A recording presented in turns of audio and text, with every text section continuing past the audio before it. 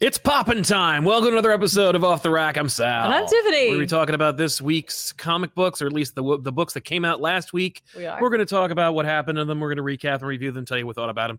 And then at the end of the show, we're going to recommend, I should say. We're going to re-examine our lives and why we're doing this in the first place. No, we're going to be talking about books that are coming out this week that we think you should check out. And we're going to add another element to the show, which we're going to try out. It's a pilot program. It's Off the fire. Rack. It's what?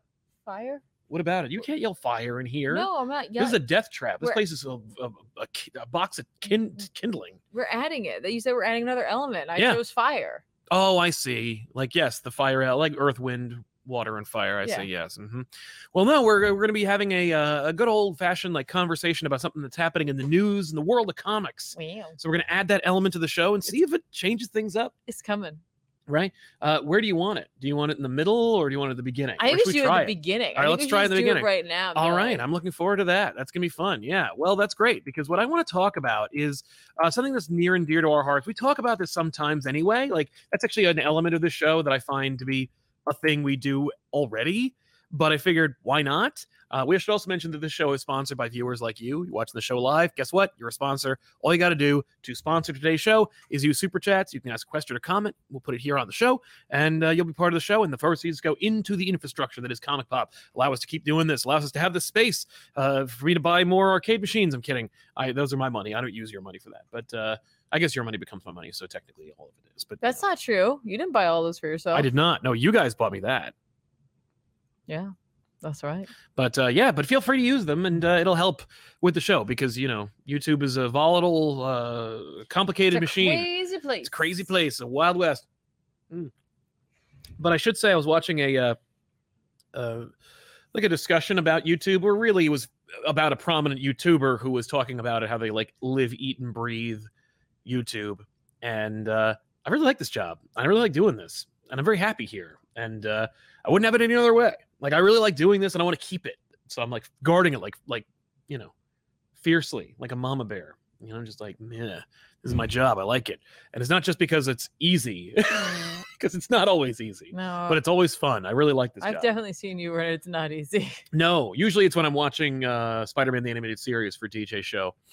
Spider-Versity, but everything else is usually pretty fun. Yeah, no, I have seen you. Though. No, I do like that show. You know what it is though? There's a lot of volatility. That's true. No, actually, apropos of that, I was just watching. I was this week's back issues is going to get a ton of crap.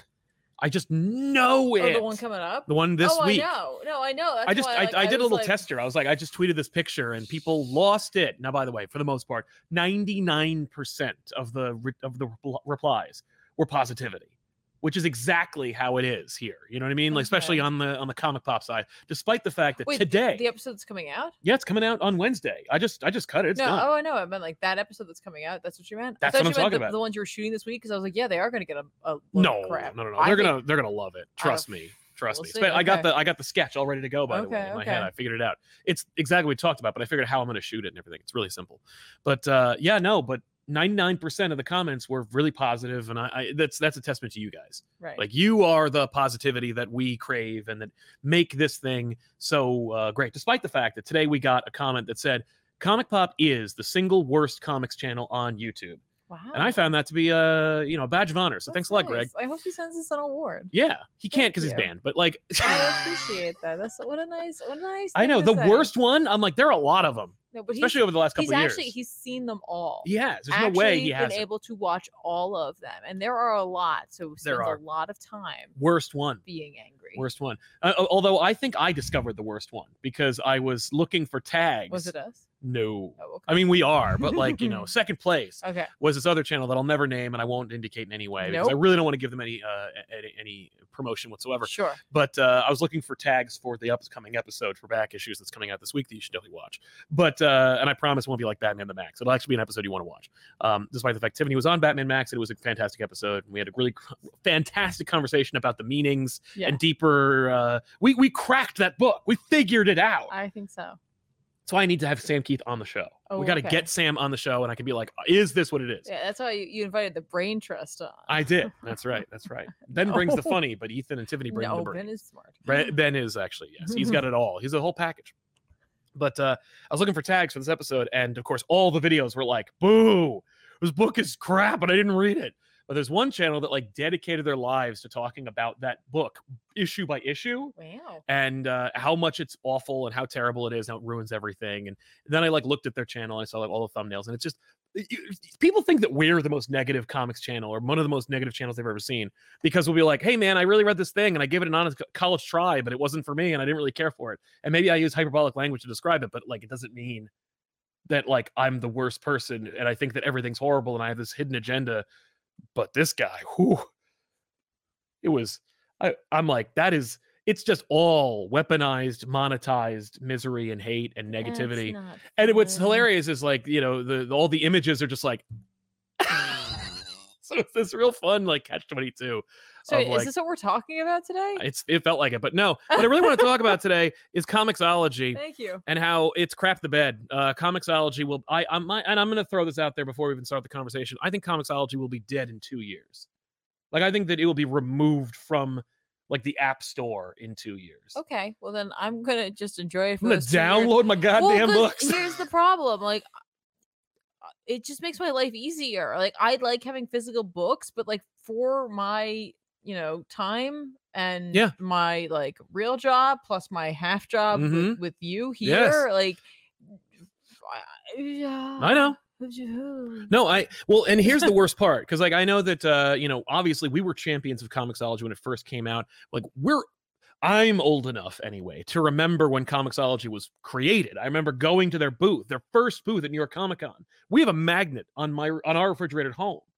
That's Comixology's first piece of advertisement. We do? Yeah, we do. It's like, try this, please, for the love of God, Comixology. and we've been to Comixology's headquarters. We have. We were on their Ill-Fated podcast.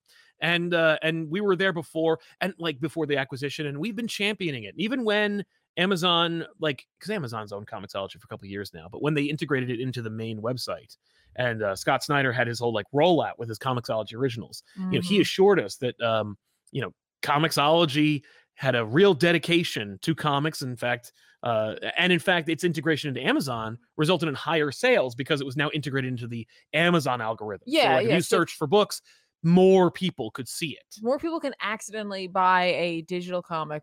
Yeah, when they meant to buy a single issue, more likely a trade paperback than ever before. That's right. Yeah, and it is not in any way intuitive, but we still kept the faith, so to speak. I think that like because I want to address that on Front Street. Like we definitely did champion this website. I did, for years. And I, you know what it is? It's like I use the app. I don't even use the website.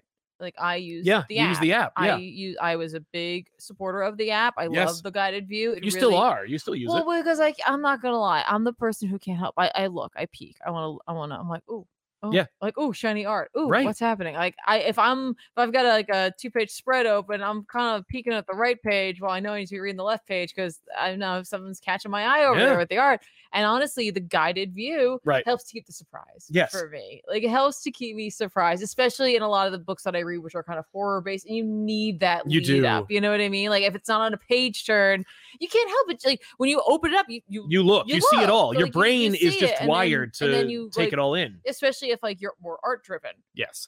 Oh, I remember vividly reading the Snyder Capullo Batman run. Yeah. And being rewarded, except for the awesome like turn the page like aspect, which you really needed when you were in physical. Yeah. But everything else about it, like I had so many surprises that would never have been surprises because of the guided view. It's funny because it's like we have had entirely different conversations based on one of us reading a physical version of it versus one of us reading a digital version of it, where it's like, oh my gosh, like they really kept the suspense, and the other person's like, really? Like how do they do that? Yeah, and I'm like, oh, because I was, guided was controlling that, and I was, you know, I don't know, like I really enjoy it, and I even still do enjoy the reading experience. Yes. I don't enjoy the buying experience now. No, it's but I love the reading experience still, and I honestly love having like a lot of my library at my fingertip. Yes, like I always have a couple of books that I've been meaning to read downloaded on my app. And so like if I'm anywhere, if I'm like waiting for a meeting, if I'm waiting for like an appointment somewhere or something, I can pull it up and I can start reading. Yeah. Just like I always have a couple of shows downloaded on Netflix. Naturally. Like, no, yeah. And I got a couple Cowboy Bebop episodes and I'm like, no, right. And it's exactly it's the future of comic books in a way that like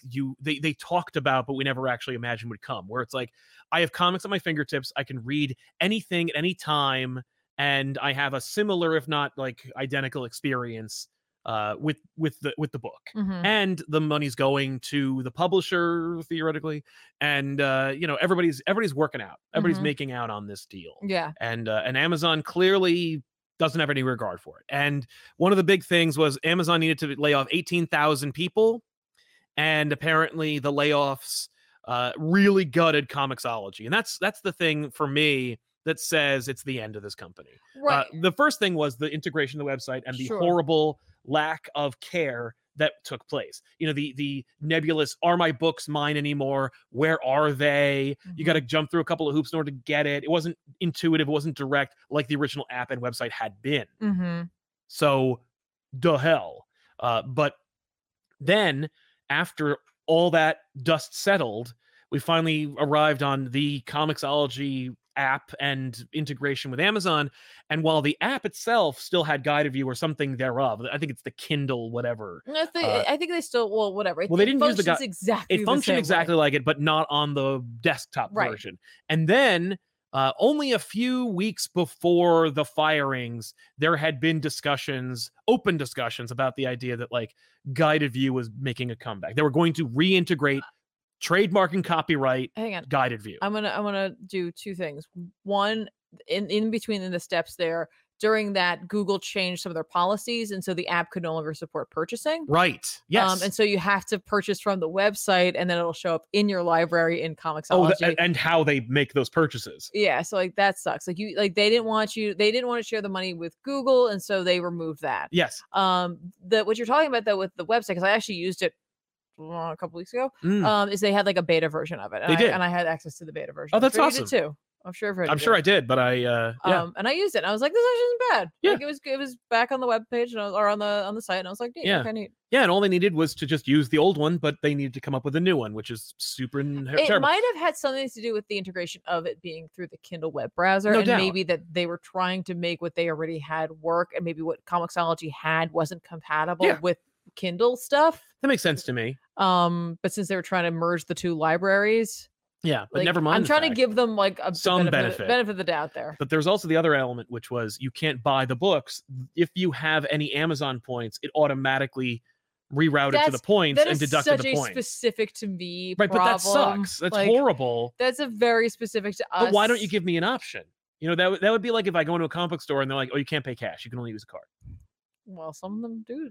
Most of them do the other way around. Exactly. No, that's why I picked that one, because it's actually more it's more baffling. Sure. But all of those things, like it's like if one of those things were the case, I would say, oh, well, then Amazon's just a giant megalo corporation that doesn't give a crap about the app. That's all that there is. But all those things, if you write all the things down of how Comixology had been effed by Amazon over the last couple of years, I would say, oh, Amazon is trying to destroy Comixology. Like I would say I would give more credence to the concept that Comixology is deliberately and effectively being dismantled, but in like a less efficient manner than if they were to just dismantle the damn thing. Yeah. And it paves the road for something even worse than just you can't buy your digital comics from one of the largest corporations in the world. It's this. But I will bring that up after you've made all your points about. I'm good. Okay, that is the further fragmentation and compartmentalization of your media. The fact that like we've been saying this for years. The comic book industry is so small and insular that you need camaraderie and collaboration to keep it alive. The reality is, if Batman is suddenly canceled, Marvel closes. Sorry, but that's the case. And I don't want to hear it, because I've heard it from enough people who work for the comic book industry, and you don't, that I can say that. Batman sells to the point where he is Atlas for the comic book industry. And while that should not be, that is. Just like pre-ordering will save your book, and while that sucks, because it does, it's stupid. I'm not going to pre-order my bread. Why would I have to pre-order my comic books? Well, but you do sometimes. You do. You have to call ahead. Maybe they're going to run out of dough. Yeah. But like, I don't normally pre-order anything else. Why should I have to pre-order this? I get it, and it's inconvenient and it's annoying, but that's how it works, and the industry isn't going to change because of your boycott. Sorry, but in the same vein, this is where we are. Batman makes the comic book industry run. Ergo, you are all on the same team. While you are competition, your costs should be so low, and your integration should be so seamless that you can be friendly competitors. You know, like, I get having 2 pizzerias in the same town. Those are competitors. You are competing for the same dollar. Yeah. But comic books, if they were like $2.99, $2.50, you can afford it. You can afford it all. You don't need to pick and choose. Right. Costs are too high. That's another conversation. But destroying Comixology forces you to go, I'm going to have to only subscribe to Marvel Limited or only DC Universe Unlimited. Right. And so all of my digital books will be over there. And if you want digital indies, good luck. I guess you can download the Image app one day, you know, or the Image app, the Dark Horse app. I mean, that's what the entertainment industry is trying to make us do at this point, is just turn the world into cable. Yeah, and like, you know, the distributors are too beholden to the brick and mortar, which is fair. I get you. Like, that's kind of goes. Well, that's where all the money is. But like, so you're not going to see like Diamond go like, okay, maybe it's time for us to get into the app world. Right, a Diamond app. They're not going to do that. They're never going to do that. And I totally get that. Yeah. But yeah, like I feel like they're just here's what I think is going to happen. Okay, let's hear it. I think what they're doing is they're transitioning away from Comixology, the company that was doing all of this, and they're just going to bring it in-house and let the Kindle people do it. Right. Just shutter Comixology. You buy your books through Kindle. You buy your comic books through Kindle. You buy all your books through Kindle. It's all the same thing. Yeah, and I wonder if that's why they weren't trying to get away from guided view. They're like, we'll get our guys with our tech. We won't call it guided view. We'll call it like Kindle view. It's just going to be our thing. Yeah, that could be. That wouldn't surprise me. That they're just like, no, we'll make it the Amazon thing. Yeah, I mean, that's fair, but they need to engender the audience to that. You know, you need to be like, hey, we're comics friendly. You want to buy from us. You're not renting your books for a nominal amount of time. I mean, I am. But I am. And I know I am. Oh, yeah. But the fact is, it allows me to read more. Yes. And so I know for a lot of people, like, not having like the fundamental concept of renting your JPEGs sucks. And I get that. Especially because I'm paying the same price. Unless Amazon's going to have to fix that. Well, hang on. There's a couple of things. Well, because that's the other thing. They're not going to care. No. They'll be like, no, we were Amazon. We do discounts. Sorry. But like for a lot of the indie companies, like a couple of weeks later, they're less expensive. Yeah. So sometimes I do actually save money on Sure, that. you do. Or if I want to catch up on a series, it's less, and I don't have to go hunting for it. I do like hunting for things. I do like going through long boxes. But sometimes it just isn't time. And then of course you have people who don't have access to a local comic book store. Right. Like either anyone in the Midwest. Yeah. Like either your area doesn't have one or you're from another country. And so something like this, the digital way is the only way. Yeah. So that sucks. Right, and you're also trying to combat piracy and whatnot. Right. So right. And I know that like the idea of like spending the same amount of money to not physically have something is repugnant to some people. Yeah. For sure. But not everyone has space to store their comics. Not everyone has access to those comics. And so in that instance, I'd rather have people reading. Yeah, because at the end of the day, that is the two shining examples of that are more people reading and your books being sold. Yeah. So, like I mean, all you're doing is growing the community. And so like while conceptually you may find it frustrating, repugnant. You don't want to do it. You don't want to support it. Fine. But maybe shut up about it. No, you don't have to shut up about it. Like, you're welcome to have your opinion, but like, just know that. But don't discourage others. There are other people who maybe are in a situation where it's like, that's the option and they want to read comics. So let them read them. Right. Yeah. Without having don't disparage it. Like, don't steal them. Like, if someone's like, I want to pay for this and I want to support the industry. Exactly. Freaking let them do it. Yeah, man. let them do it. And Amazon should not be stepping on the neck of them from doing it. They should not. And Marvel and DC should be pushing harder. And I think and tinfoil hat time, they're not because they have their apps. They have their own apps. Like, that's not tinfoil hat. That's just business sense. I don't know. No, that's fair. Yeah, they are. I think Marvel and DC are deliberately like remaining silent about it because they're like, well, literally, we're competing with Comixology, and we have no compulsion about selling you a book. Yeah. We're selling you a subscription, and you can rent the books from us. Well, what's interesting is like right now, I'm sure a lot of people like smell like this kind of blood in the water, and so I hope so. Others might show up. There might be other groups that go like, I could make an app that does this. Right, but if Marvel and DC definitely don't want Comixology to succeed or move on, they're not going to go with them.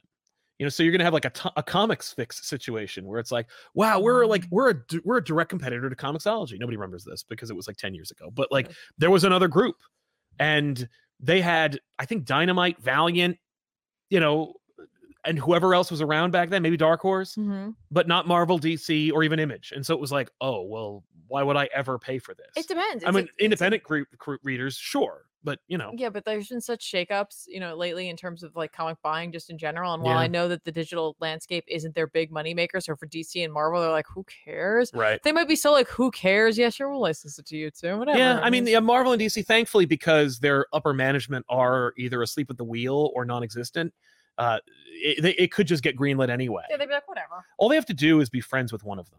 Like the reality is all they have to do is once you get one, you get the other. You get the other. Like all they have to do is know someone at a level that can make that kind of decision. Yeah. And they've got it because they clearly do not care. Exactly. But yeah, so I'm a little concerned about the digital realm, but thankfully it's not the kind of thing that I'm screaming at off the rooftops for, because digital accounts for such a low percentage of comic sales as it is, but it shouldn't. Like the reality is we live in a world where digital dominates every aspect of our lives but comic books. Someone screwed up. And it could be the nature of the collection market and the format itself, but like Playboy don't publish magazines no more. You know what I mean? Like Playboy was a massive empire. You know what I mean? It wasn't just about naked people. Playboy, like Stephen King got his start writing short stories in that magazine. Yeah. People read the articles. Maybe not, but enough to launch the career of Stephen King. After you're already finished with your business, then you're like, oh my God, what am I doing with my life? And then you're like, oh hey, a heady article about Stan Lee creating Marvel Comics, or Stephen King telling a creepy story about a living car. Yeah. But like every aspect of physical media has been gutted. I might even say, crap, I lost the word. It's fine. It's the word, the word where you castrated. That's it. But I would have really loved to have seen you finish that acting out process, but I'm glad we didn't. I think I did, but like it's but by digital, except for comic books. Yeah. And it's, I think, because on one hand, comic books account for only $1 billion in sales across the entire industry, which is not enough for anybody to really notice or care. And the collector's market is such a like significant thing. Yeah. Aspect of comic books as a concept. Yeah. That it staves off digital's control. That's true. Well, just like, is the book publishing industry as like explosive as it was before like digital showed up? No. Probably not. I don't know. I don't have numbers on that. I mean, comics are doing fine. But it didn't go away. Right. Like people still print books. Yeah. No, and people still want to purchase a physical book. Yes. And in fact, bookstores, like, they were only destroyed by cutthroat, non-sustainable business practices. Sure. Like Amazon only became the number one book supplier by selling books at a loss. No other business can survive on that concept. Yeah. So that's the only way which is why we're seeing like Amazon, I think they didn't turn a profit this year. Ooh. First year. And so as a result, they are tightening their bootstraps. 18,000 people laid off. 18,000? You tell me you've laid off 18,000 people, your industry doesn't exist anymore. But in Amazon, it's just another day at the beach. But if Amazon is tightening their bootstraps and you're watching more bookstores return, you're seeing like specialty bookshops. I mean, obviously like the smaller bookshop never really went away, but like, you're seeing Affinity for Borders, which are obviously Borders, Barnes & Noble. They're still corporate companies, but like I'm seeing them not return, but like they're not dying. Like we have a Books A Million at our mall.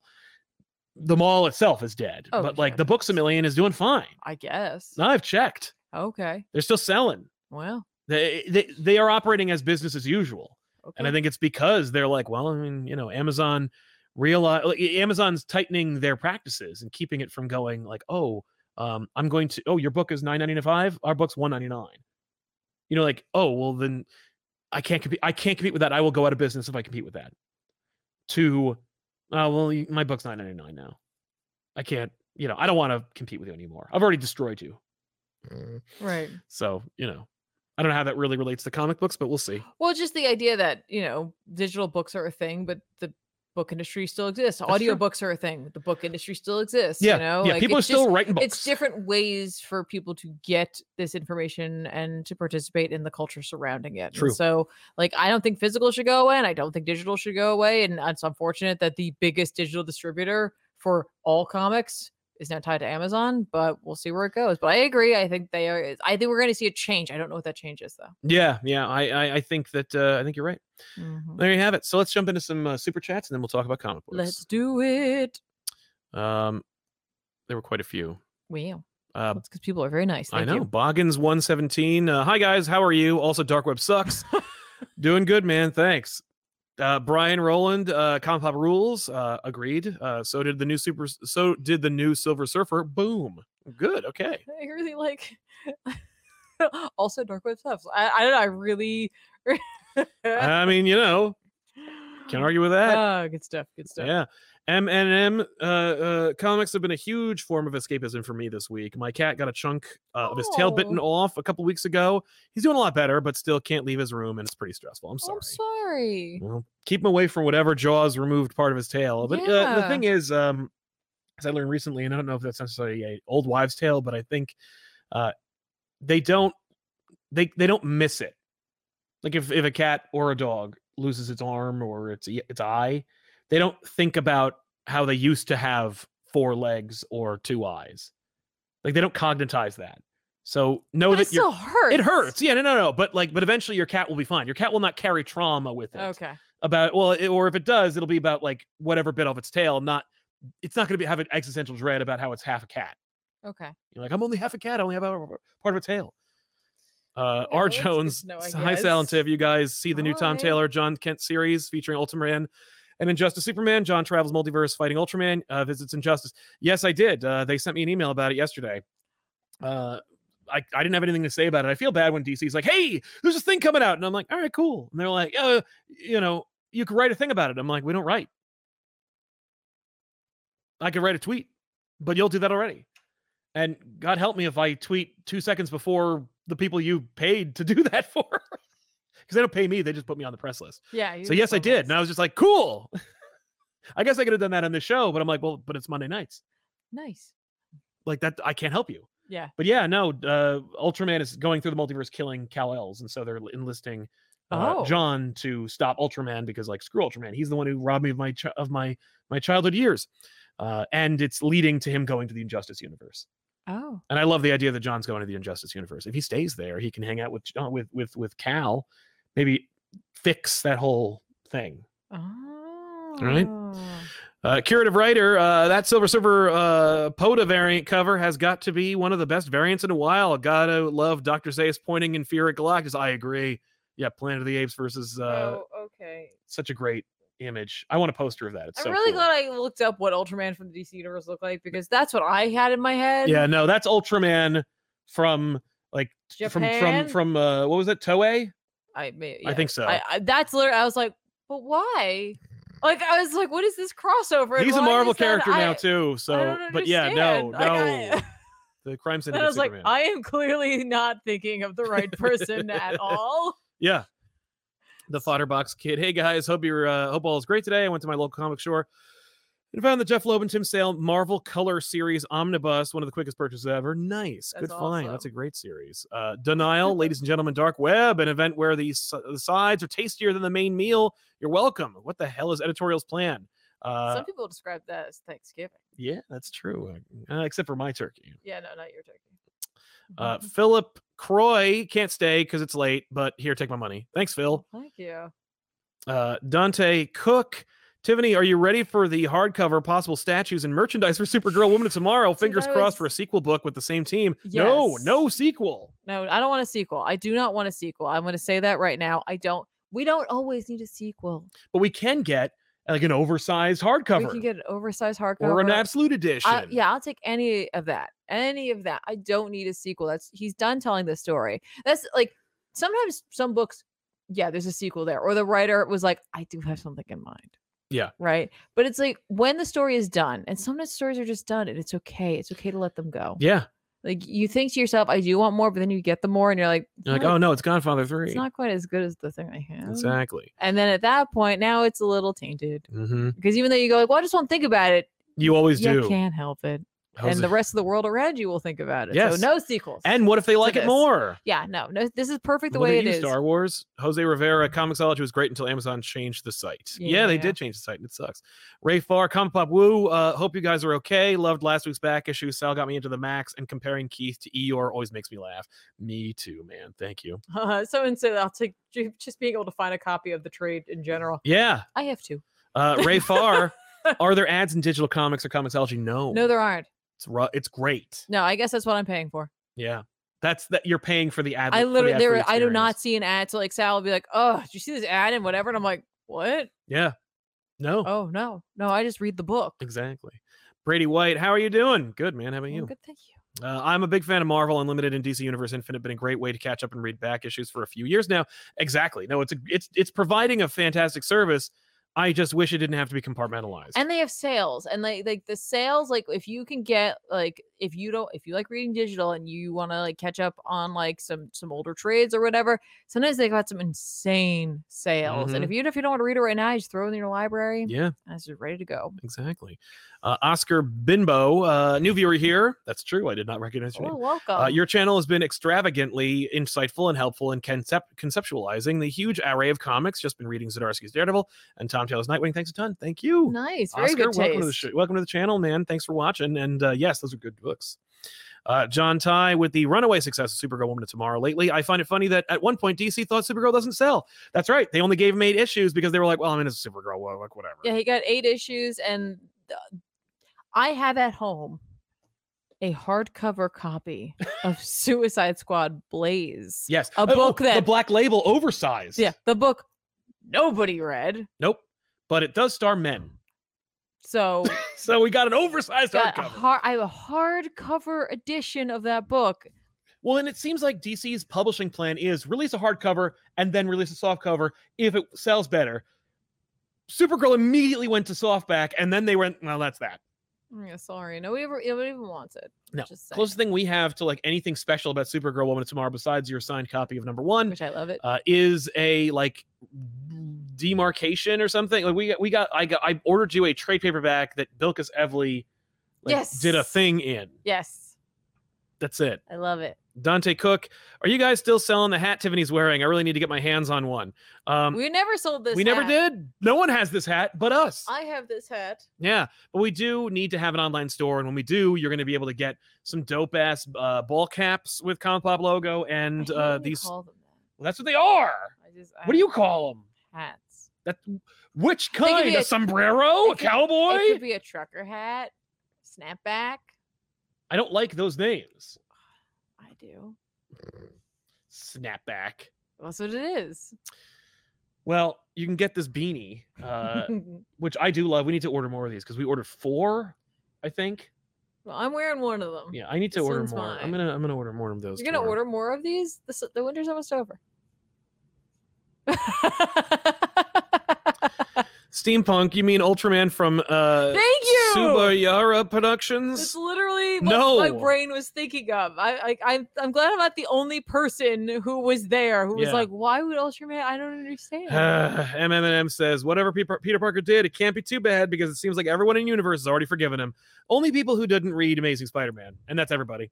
Lee Allen, just popping in. Do you guys remember how during Hoxpox the Krakoa situation felt creepy and culty, like it had come to a head? Is that gone? Well, Lee, you shouldn't just pop in. You should actually watch the show because you missed out on an amazing conversation between us about Comixology. And if you popped in and watched the whole show, you'd know all about Krakoa by this point because Tiffany's been our correspondent about X-Men for over 2 years now. Has the creepy culty thing come to a head? Only kind of. No. I would say only kind of. I feel like the tension is gone, and it's only because the original grouping of creators isn't together anymore. It's true. It's a little different now, and so like there's still some stuff that's like creepy. Yeah. And the culty stuff is being carried, but like in another area by like the British invasion. Yeah. of writers. And Young Goku over 9,000. Hey guys, hope you're doing well. Did you see the Before the Fall X slate of comics yet? Ewing and Apocalypse. Yes, please. I will say nothing more. Yes, we did. Yes, we talked about that last week. We did, and I said how I totally could see Apocalypse being back and that they were going to definitely use him, but I also was just like, just wait, just let it settle, like it's okay. They're like, never let that like shoe just be dangling, because this thing, that's the shoe. It's like this shoe. You're just waiting for you to slam the sword of Damocles. Face. Okay, fine, it's better than a shoe, I guess. You and your swords. I read Avengers 65 from Jason Aaron and Javier Garron and David Curiel. I was just like popping in because I literally don't have any other books except for the one. So I was like, let me read this and see if I'm missing anything. With Avengers, I am not. This one reveals who Avengers Prime is. If you're reading Avengers, you know what that means. It is the person everyone literally thought it was going to be. And it is just a big old ugly mess of characters that you couldn't care less about, like smashing into each other. Not to editorialize too much. Ultimately, this is the big reveal that explains like how the character who is revealed to be Avengers Prime became Avengers Prime or Avenger Prime, and went on their journey to forming the Avengers Forever and, turning over a new leaf and becoming who they are, and, how it all coalesces. So it's really just more of a filler issue that explains who that character is, which of course you probably guessed who that character was when you first read this book. So only a couple more issues and Jason Aaron is done writing Avengers, and God help us. All right, so we said the big blue shoe. Yeah. Just the big blue Apocalypse shoe. And to answer someone else's question in the chat, yes, Apocalypse has been gone since Ten of Swords. Yes. They've been pretty good about it. I was like, wow. I was like, just hold out, guys. Yeah. So what did you read? Yeah, let me go over some stuff since I forgot that this was a lighter week for you. It's true. Like, it's a very light week for me. I'll go for it here. I'm just going to say really quickly, I read Demon Days. Yes. Because I like this book a lot, even if it's a little confusing at times, and I think it's going to read really well as a trade. This is Demon Wars. Demon Wars. Sorry. Well, it's the Demon. I think it's like the Demon Days universe because it started. Demon Wars. You're right. I just. That's the name that's in my brain. Yeah. And it's alliterative. I just wanted to say it before someone else did. They're all coming at me. It's already in there. I don't know. No. It never is. This is written by Peach Momoko with art by Peach Momoko. It's the Peach Momoko show. She's great. Demon Wars, continuing from the Demon Days story. This is Into the Spirit World, part 3, but you're gonna see it as Demon Wars Down in Flames. Number 1.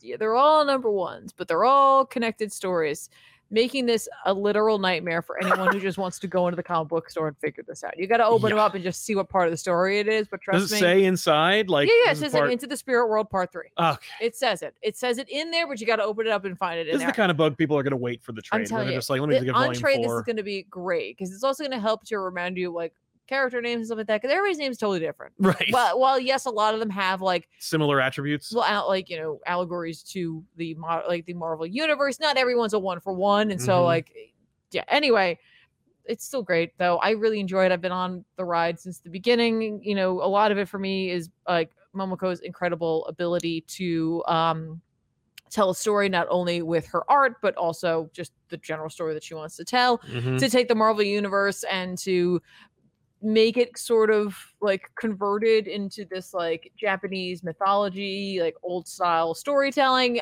but not making it super obvious. Right. Like she tries to give you like some lore and some background and tries to make them like based on actual Japanese mythology. And so in the back of the book, you'll get a couple of little like art pieces where it'll tell you like, oh, this is actually based on this myth and this is actually based on this myth. And so you start to like maybe understand like, oh, I'm pretty sure this is like this character allegory. And like, I get where we're going with this. And it's not like people have like, it's not like Captain America's in this, right? Right. But it's not Captain America. No. Nor is he named like a Japanese version of Steve. Like it's just here is the stand-in for Captain America. Yeah, that's what it is. But you figure it out, and there's like a Black Panther, and there's like a Falcon. You know what I mean? Like you start to figure it out, and then there'll be other characters who are like, I think it's this. Right. But you're just along for the ride. But she's also just going for it. So she's just going for it. And the art is, if you like her covers, you're gonna like this art. You know, it's fluid, it's fun. It has like, you know, a Nausicaa sort of like Ghibli feel to it at times. There's something soft and painterly about it, obviously because she does paint it. But it's not like kiddie feeling. Right. You know, it's not like, oh, this is like child like illustrations for a children's book. Like, nope, it has its own distinct style. It's distinctly hers. And she has like a lot of little quiet, beautiful panels where she'll paint faces without there being a face and like structure. And I love it. Like, it's just some of my favorite stuff. I love looking at her work. She's a delightful person. I got to meet her in person in New York. Comic-Con, and you know, she's just so sweet. And I do like everything that she's been putting out for this series so far. And like I said, though, if at this point you haven't been picking it up, just get the trades. Right. Like, just don't try to go back and find this. Yeah. Just get the trades. Unless you want those dope covers. Right. Which you should. That's up to you. Yeah. Additionally, I also read, what else did I read? I read X-Force this week. Because, you know, Beast, man, right, and what he doing now, my understanding is more of it's happening in Wolverine, but Beast is still doing things in here, and like we get a couple of moments in which Deadpool gets to question some things about Krakoa. No, him. Oh, it was written by Ben Percy with art by Robert Gill. Don't forget, in the last issue, Beast revealed that they like took an egg, yes, and they put it on the black market in order to like track it, to like find out where Zeno is, and like who like the peacock masked man is. Like, what is it? Yeah, like what's happening? We'll figure it out. And then it turns out they totally were able to use. They found the trackers. They were able to use the egg, and Beast is just wrong. Just wrong. Sorry. Genius. So he and Sage are trying to track it, and then the tracker gets turned off, and like, oh no, what's gonna happen?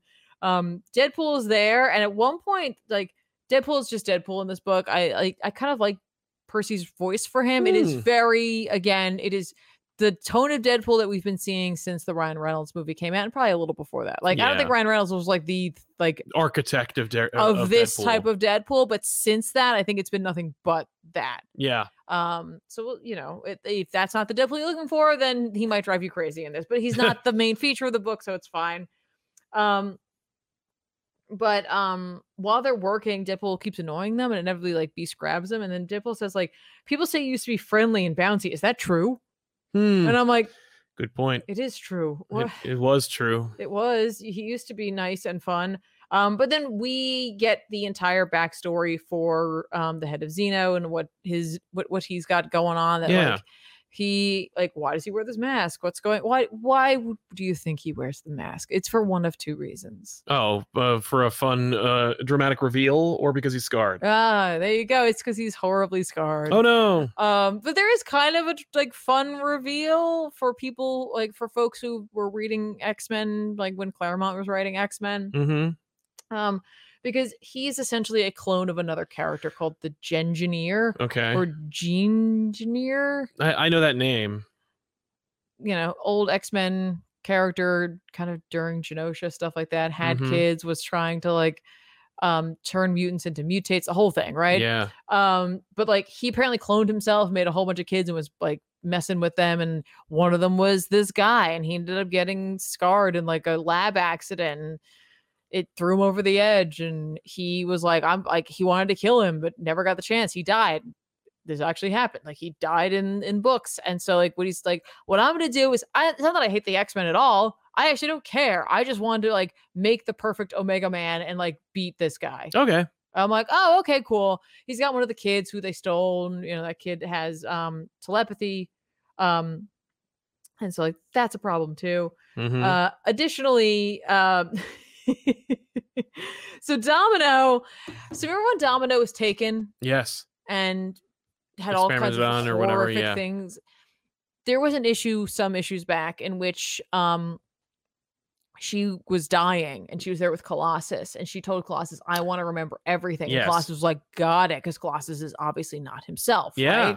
And so like he instead had her mind wiped. He said like, I didn't want to, like, you didn't want to remember anything. And so like that's what she believes. And she's like, wait, like if we can't find where this egg thing is, I think I know how we can. And like I'll just have to relive these horrible memories I said I wanted to forget. And so she now remembers all of it. Including her conversation with Colossus. Right, which like we see in a montage, and it's like essentially I'm guessing she's like, I'm gonna put a pin in that one, but we really need to deal with this egg thing now. So they're going off to deal with that. So it'll be Domino and Omega Red and Deadpool. Cool. And Deadpool gets like one fun kind of classic-y sort of fourth wall breaking moment where Omega Red earlier is like staring at a wall, not doing anything, and he will not tell him what he's doing. He whispers it to him while they're on like their excursion to Genosha, and Deadpool like is like disgusted by it, and it's just like, oh, I don't think the Comics Code Authority is going to approve that. like, lol. So again, I don't see how this is going to tie into the Beast thing. If something happens in the Wolverine book, it's going to have to reflect into this book, unless, of course, we find. Well, all right, it's gonna at the end of this. It's like, hey, whatchamacallit, the Xeno guy, yeah, created like his own kind of chimera. So it's like a Omega Red Beast Domino. It's X-Force. Oh, okay. In one person. And I'm like, oh man, Mr. Sinister's not going to be happy about that. I love that. And then when you look it up, actually the Engineer had doings with Sinister too. So it's like all kind of cool. So it's like thematically reflective of what's going on in Sinister. So yeah. Well, not it's like Sinister. I mean, like, but just like, you know, with having Sinister here, but I guess it is also right. Like you can imagine like Percy hearing that plan and being like, yeah, like I'm doing stuff. What I'm gonna do with this character, and it really like it. Like it won't connect, but like you know, like we're thinking genetics. Cool. Yeah, we got that. There's also at one point he had doings with another I can't remember what his name is from Hellions who showed up. Cameron Hodge. Remember Cameron Hodge was in Hellions for a hot second? Yeah, these guys are all reading the same floating books. Around and they're bringing like and like so they're like, oh yeah, let's bring him in. Like we're dealing with genetics. Let's make this happen. That's cool. So. Good. I appreciate that. You know, it's for people who remember that stuff. Yeah. And for people who don't, it's like, that's fine. You can look it up or you could not. You can just move on because it's like, it's important information to know, but also not the cusp.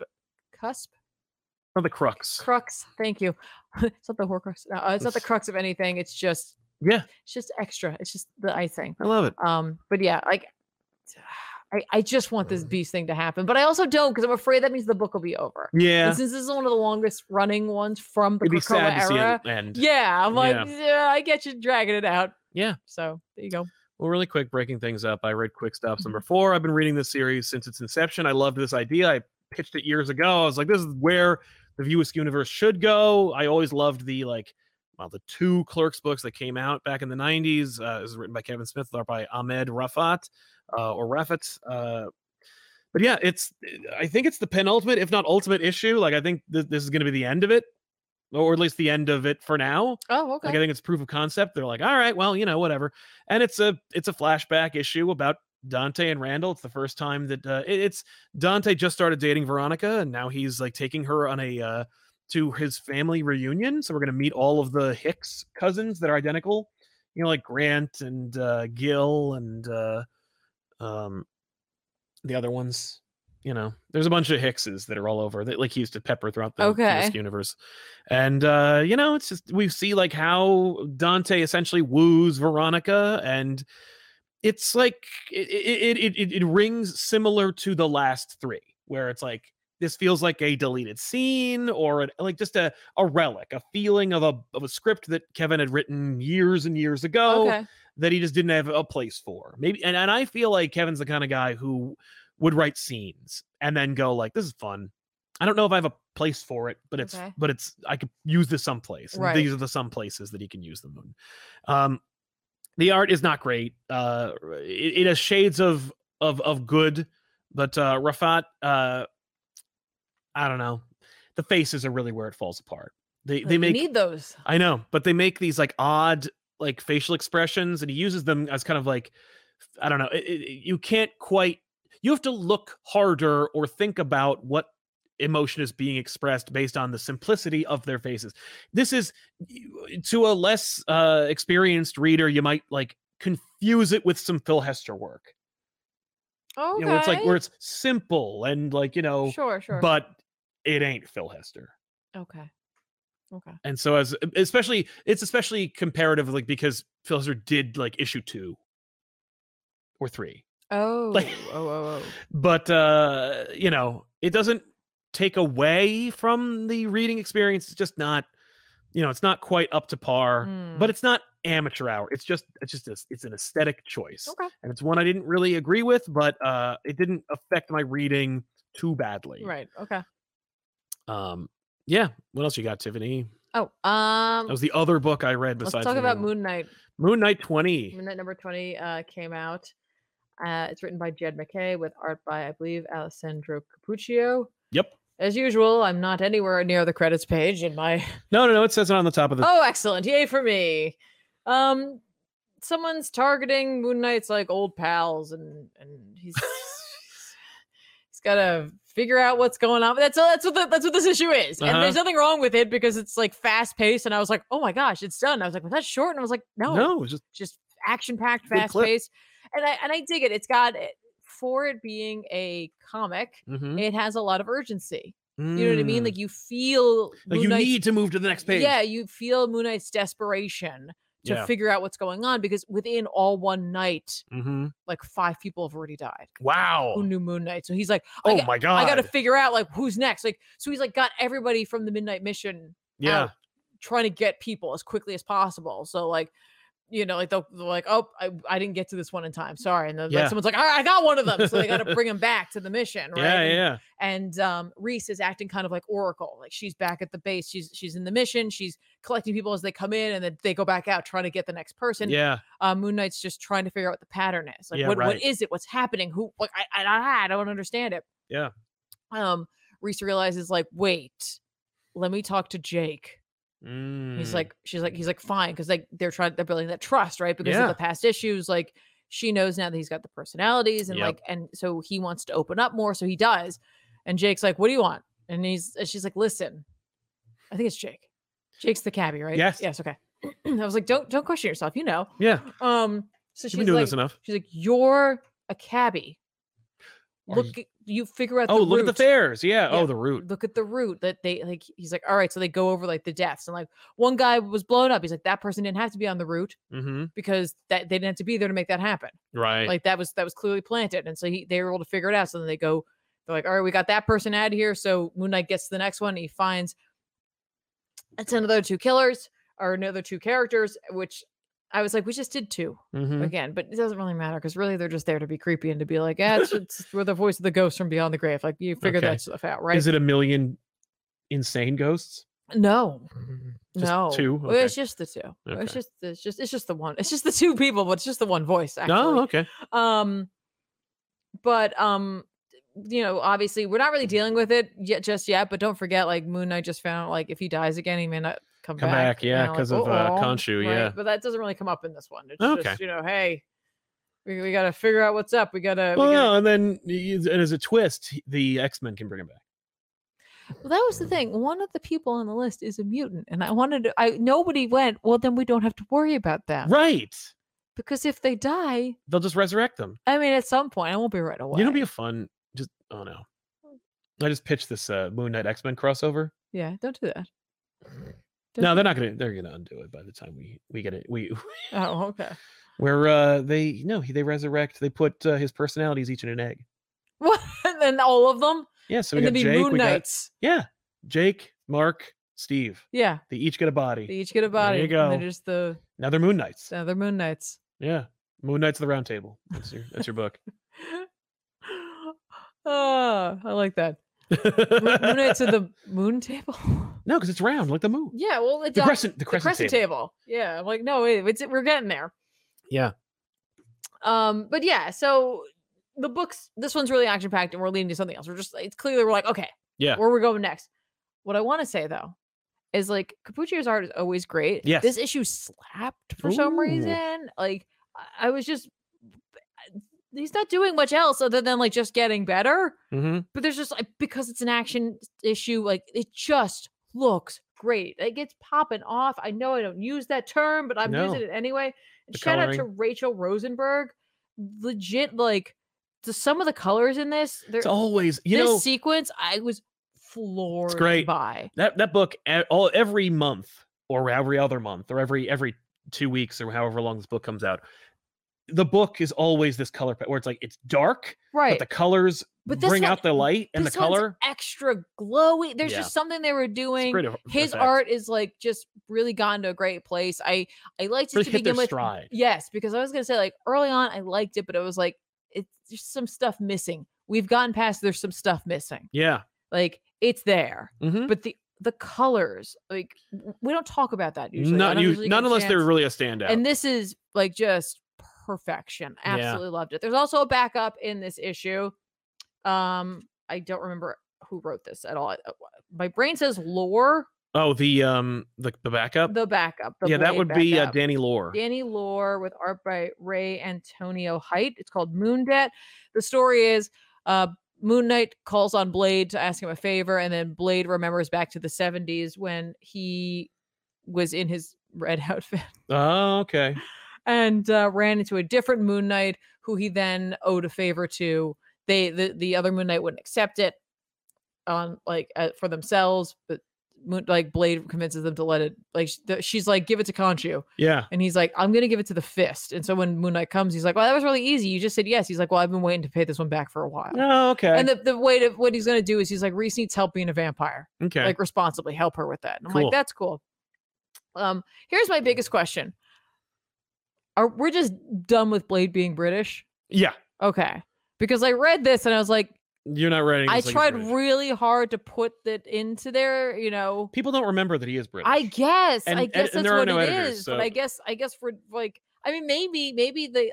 They're just like, don't confuse them. Because there was a lot of like 70s like era like jargon being thrown around there, but I didn't really piece it think of it as like English versions of it, because like just because we have like jargon here doesn't mean it translates to in other English speaking countries. They've got their own stuff that they're throwing around, right? Yeah. I was like, especially in the 70s. Yeah.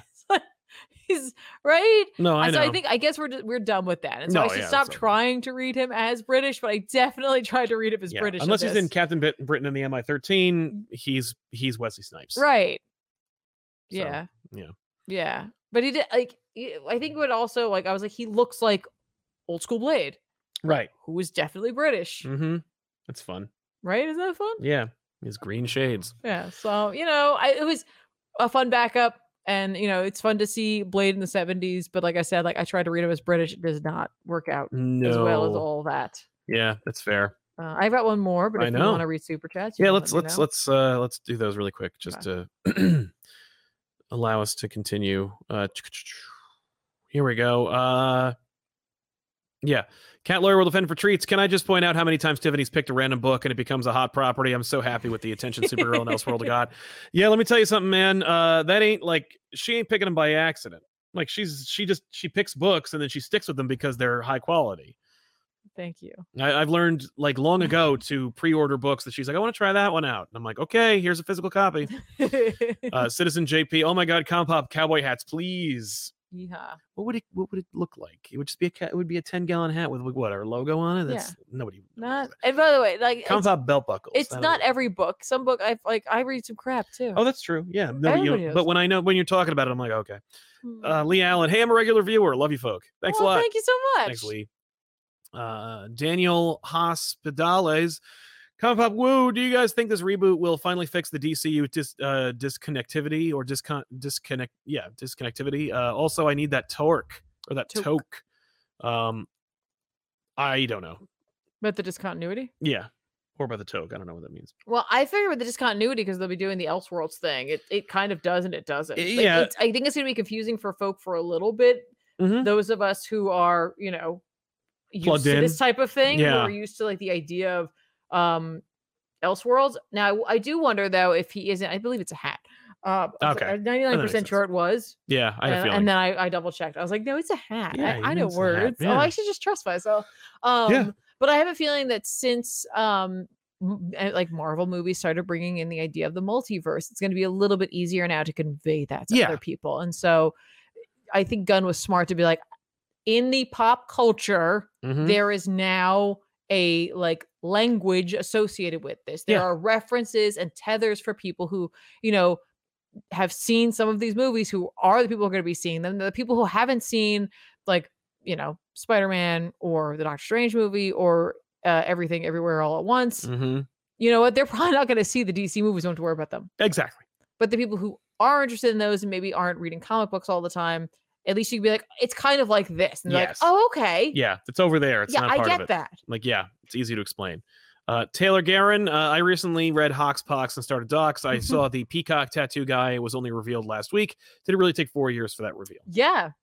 Which I gotta listen, I think that's great. Yeah. I think for some folk it's like, why did you take that long? Yeah, but to be fair, X Factor has gone on a bunch of different tangents. And we're like getting back around to them. Exactly. Because X Factor being who they are as a team, it makes sense that they wouldn't be hyper focused on one situation. They've got to react to a bunch of different situations. Totally. Denial. Well, it's official. Ben has become to me what the Red Ghost is to Tiffany, what Rogolzar is to Sal, and what dragons are to Ethan. Much to Marvel's sincere efforts. 5 seconds, I was like, our Ben? Yeah. What did he do? I know, he's the worst. Shreyanj Raj Sharma says Tiffany can breathe easy because no Lobo announcement for the DC universe yet. Tiffany doesn't hate Lobo nearly as much as Ethan does. No, I'm not. I don't mind the main man. I don't love him though. Typically in the comics, it's funny. Like in the show, yeah, like the cartoon, in cartoon version, I'm like, yeah, and then in the comics, I'm kind of like, all right, Lobo. Yeah. Stop. Please don't. No. Brooke the Book. Hey, Tiffany and Sal. Don't have a lot to Hi. say, except I hope you have a great evening and you guys are the best. Thank you very much, Brooke. Well, That's really nice. you. Thanks for the distraction from homework. You get back to you work. get back to it. You tell your teacher that homework is child abuse. What? No. Don't really do that, but homework is bad. B Black, did Tiffany already give her thoughts on the DC announcement? Not really, not publicly. I did on my Twitch channel. That's true. So you should be watching twitch.tv. What are my thoughts here? I'll do it really quickly. Here are my really quick Let's hear thoughts. them, yeah. I like a lot of things. I'm very excited for a lot of them. I think that's a reason why most people aren't excited for them, because for some reason the things that I'm the most excited about are often not super popular. Mhm. And that's not like I'm like, I just mean that's just kind of how I seems to roll sometimes. But I couldn't be more thrilled about the idea of Supergirl, Woman of Tomorrow being a movie. The fact that Tom King seems to be involved with it. I hope Bilkis gets to be there on set as well to see some of her creations come to light. They're not, unless they do animated, they're not going to be able to replicate that style, but action. They can replicate it maybe in color palette. They could make it all happen. And then they could have Matt Lopes be there too, since he's the one who colored it and brought that to life. Yeah. I'm very excited for Swamp Thing to get a second chance. I liked the HBO show that they did. Yeah. For DC Universe? The DC Universe show, that they did. For that one season up until the last few episodes when they were clearly like, oh no, we ran out of money. Mm-hmm. So I'm really glad for him to be getting a chance on the big screen, get him known by others. There's so much to pull from. Big thing for me was that Gunn said horror in there. So I was like, okay, cool. We're all on the same page. Well, and you know who's making it apparent? No, is that one? I think, yes, I've heard James that. Mangold? Yeah. Yeah. I heard that. Fine. Yeah, that's fine. Absolutely fine. Also Jon Stewart. Yeah. Just the fact that Jon Stewart was mentioned was huge for me. Jon Stewart's my Green Lantern. He's like the first one I was ever introduced to. As I said on my Twitch stream, that like later on when I would learn that there were other Green Lanterns, I basically was like, who is this white man? Hal Jordan shows up, like, who are you? Why is everybody think you such a big deal? Yeah, you're not what? No, you're not Green Lantern. Get out. Yeah. So I'm super jazzed about that. And I think the casting for his role is really important to me. Yes. And I don't know if I'm like trying to figure out, I'm like, are they gonna do buddy cop? It's like, John gonna be the new kid on the block. I don't necessarily want that, but I do want him to be around longer because typically the older character will end up dying off then. Yeah. But it's got to be the right actor. It's got to be the right fit for this, because John there's a lot to him. Yeah. You can take that character a lot of different ways. I don't know. Mm-hmm. Stuff I'm not super excited for. I don't think starting with Damian as the first Robin. Well, who knows? We don't know. He's the first Robin we're going to see on screen since Chris O'Donnell. So. But who knows if he's the first Robin? But it may be like an older Batman. Here's the thing, though. It doesn't matter if he is or he isn't. He's the first one people are going to see. That's true. Yeah. That's, I think, is like, I don't know how I feel about that. Yeah. Everything else, I'm pretty. Creature Commandos, Blue Beetle. I mean, not Booster Gold, I should say. Booster Gold, cool. Creature Commandos. I don't know about it, but it's got the word creature in it. I feel like I'm probably going to enjoy it. Yep. The Authority. The Authority. super interested to see where that's going to go. And then the can't wait for stuff. Midnighter and Apollo. Yeah. So all kinds of good stuff there. Yeah. Anyway. Rystone 117, the Moon Knights could team up with Dusk, Hornet, Prodigy, and Ricochet. Those are all different characters that Spider-Man created when he was about 100 years ago. Nick Beledso, you guys, the best comic channel. Oh, thank you very much, Nick. Apropos of our, the worst. Consistently great recommendations and such cool insights to the world of comics. I hope it's popcorn. I hope it's poppin' time intros. Oh, I love the it's poppin' time intros. You guys rock. That was literally somebody in the comments yesterday or last week was like, I love their classic line, it's poppin' time. I'm like, well, now it is. I'm going to use it. No. Blow their mind. Oh, okay. Great. Yeah. Jose Rivera. Well, thank you very much, man. Jose Rivera, I'm excited for Booster Gold and Superman Legacy. I can't wait to see where they go with it. I hope James Gunn gets out of not having directed. I forgot about Paradise Lost. Yeah. And Paradise Lost. Here's what I love about that is that we're like developing the world of Wonder Woman without needing her in it. Yeah, that's true. I think that's really I bet they put her in it anyway. I'm sure they will, but like I think that's a really smart way to help develop that and to understand. Yeah, to not distract away from it. Yeah, or to like be able to like if and when you like introduce her or let her have her own adventures. Well, I think it'll be Gal, but yeah. You think they're gonna keep it? Yeah. Well, regardless, I'm just saying like whatever they decide to do with that, she already had like there's this world that you already know. It's like, oh, I know this is like the tone that like I think it's smart. Yeah, that's fair. You read? I read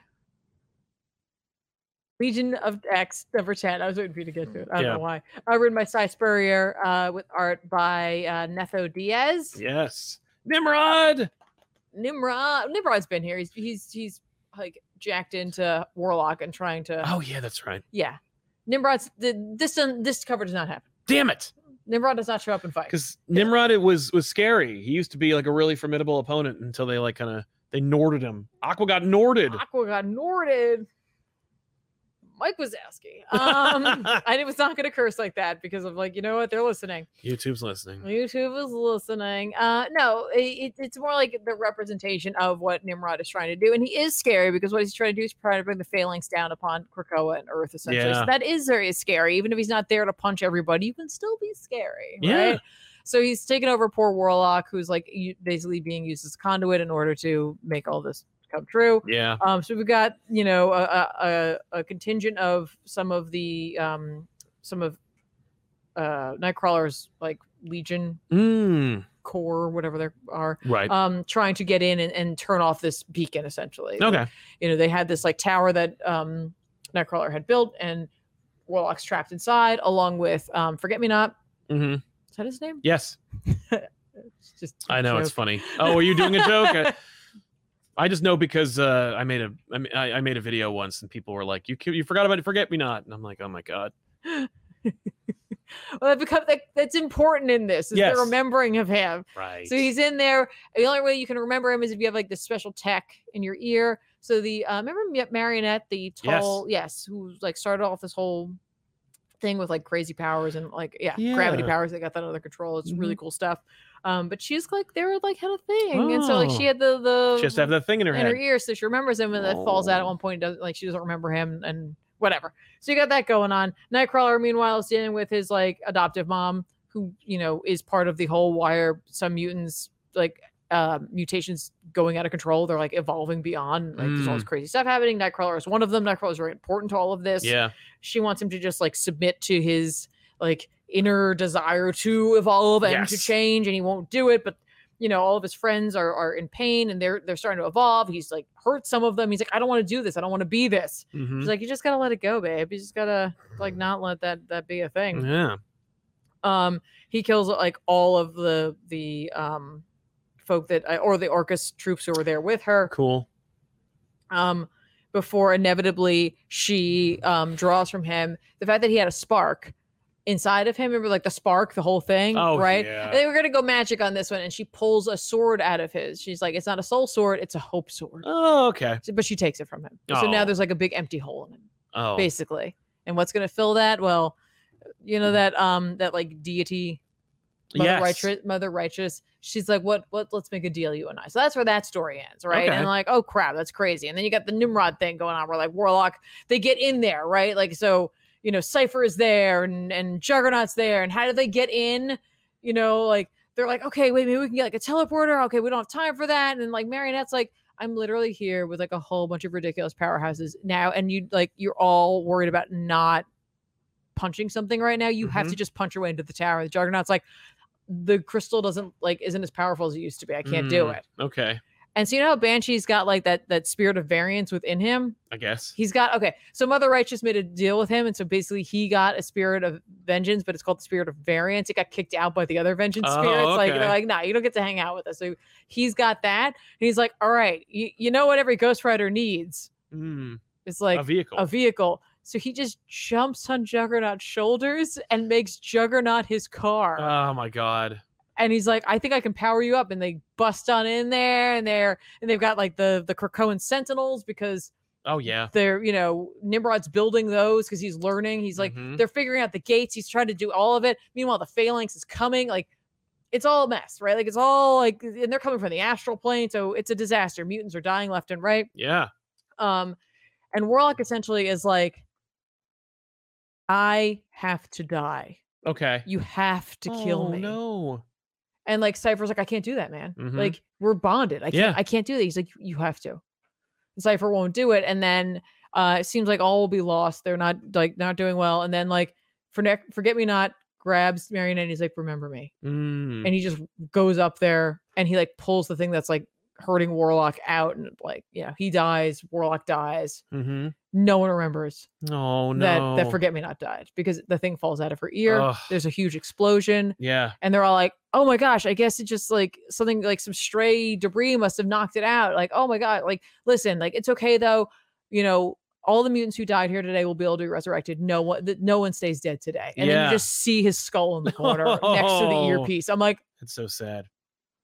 I'm like, that sucks. Yeah.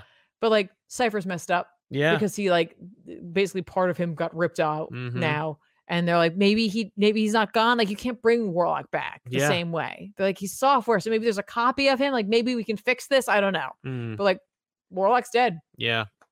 And so is Forget Me Not. Oh no. That's really, I know that's it's really sad. They did a good job. But the other big part of the story is, of course, Legion. Legion in the last issue had his dad come because Chuck assumed that Legion was going to attack him. And then it turns out he gets there and he's just like, everything you made is beautiful and I'm a dick. Because I like introduced this like protocol into your brain to essentially like not really lobotomize you, but like just weaken. Like, we had this because I didn't trust you. No, here's the difference. And this is not writing. This is just literally, this is good writing from both writers. Yeah. And just different characters. Beast is like an unforgivable monster who really, he's like, no, but I am right. But I know I'm a monster. Yeah. You read Chuck's stuff. And you're like, I get it. You're wrong. Right. But I see where you're coming from. I get why you think you're right. Yeah. Like, you're a monster and you are not correct. Yeah. But you definitely think like that you're like, the fact is like, David is the most powerful mutant I've ever met. Right. And like, if that mutation was in the like body of like a normal, like healthy adult, that'd be fine. But like, David's got his own problems going on too. And he's like, I have to make sure that like, I'm not only protecting myself, but also like my dream. Yeah. Because my dream would help not only like every every member of mutant kind, but also my son. And so like, if you think about it, like what I'm doing is actually like, it's the greatest show of love. And I'm like, that is such garbage, but I know you think that. Yes. So like, I'm like, I freaking love the way in which this dynamic is being written right now, where it's just like, I know Charles is wrong, but I appreciate that like, he's not an unforgivable monster. Right. Like, he's not great. And he's definitely not even like remotely dad of the year. Yeah. But like, he's like, I have to go. I got to go back to Krakoa and help my people. And they're like, you need to stay here and help your son. So he bails. Yeah. And the like crazy phalanx, like, like Shadow King looking, thought monsters coming for David because they sense him. They're like, he describes it as like it's like truffling. Oh. Like once they get his scent, they're gonna root him out until they get him. And he's like, he's down for the count. There's nothing he can do. Charles comes back. Yay. He's like, I can't leave my son. And he's like, I'm so sorry I did this to you. Can you trust me now? So he takes his helmet off and he grabs David's head in order to like tap into his power and help fight back. And it's funny because like the way in which Spurrier describes it is that he's like, Charles is a powerful man, but he's never experienced power like this. Yeah. And so he's just like, he sees everything and he sees everything that David is and everything that David has done and just all of it all at once. Cool. Right. And at the end, like he cries and he's just like, he's like, oh my gosh, like my boy, like you're incredible. Like, wow. it's a really nice moment for the two of them. That's and I'm nice. like, I mean, their relationship is very much damaged. Yeah. Even more so somehow. But like, this is like such a great moment. And like, there's something, this art is good. I wish there was a different artist on it. I do like it at times, but then you get like panels like this is like an iconic looking panel. Yeah. It like, has this old school feel to it does. of like Charles experiencing everything that his son is, and you only like see his eye. Yeah. Really. And then, like, it's just beautiful. Yeah. Great. That's great. So like I love what they're doing with this.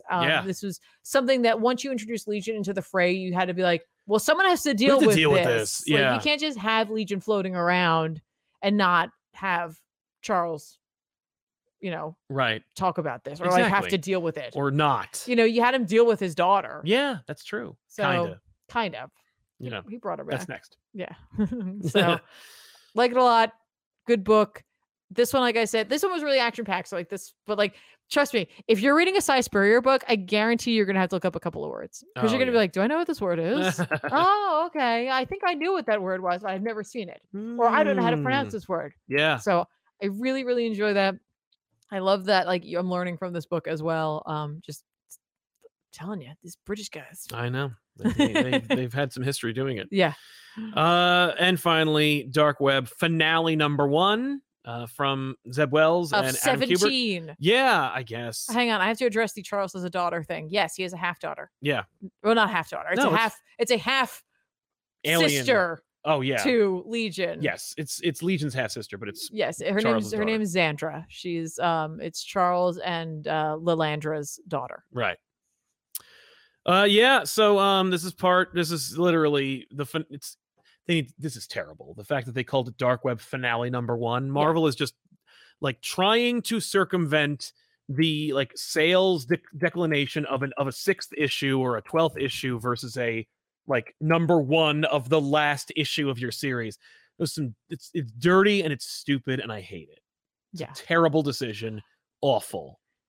Now let's talk about this issue. Okay.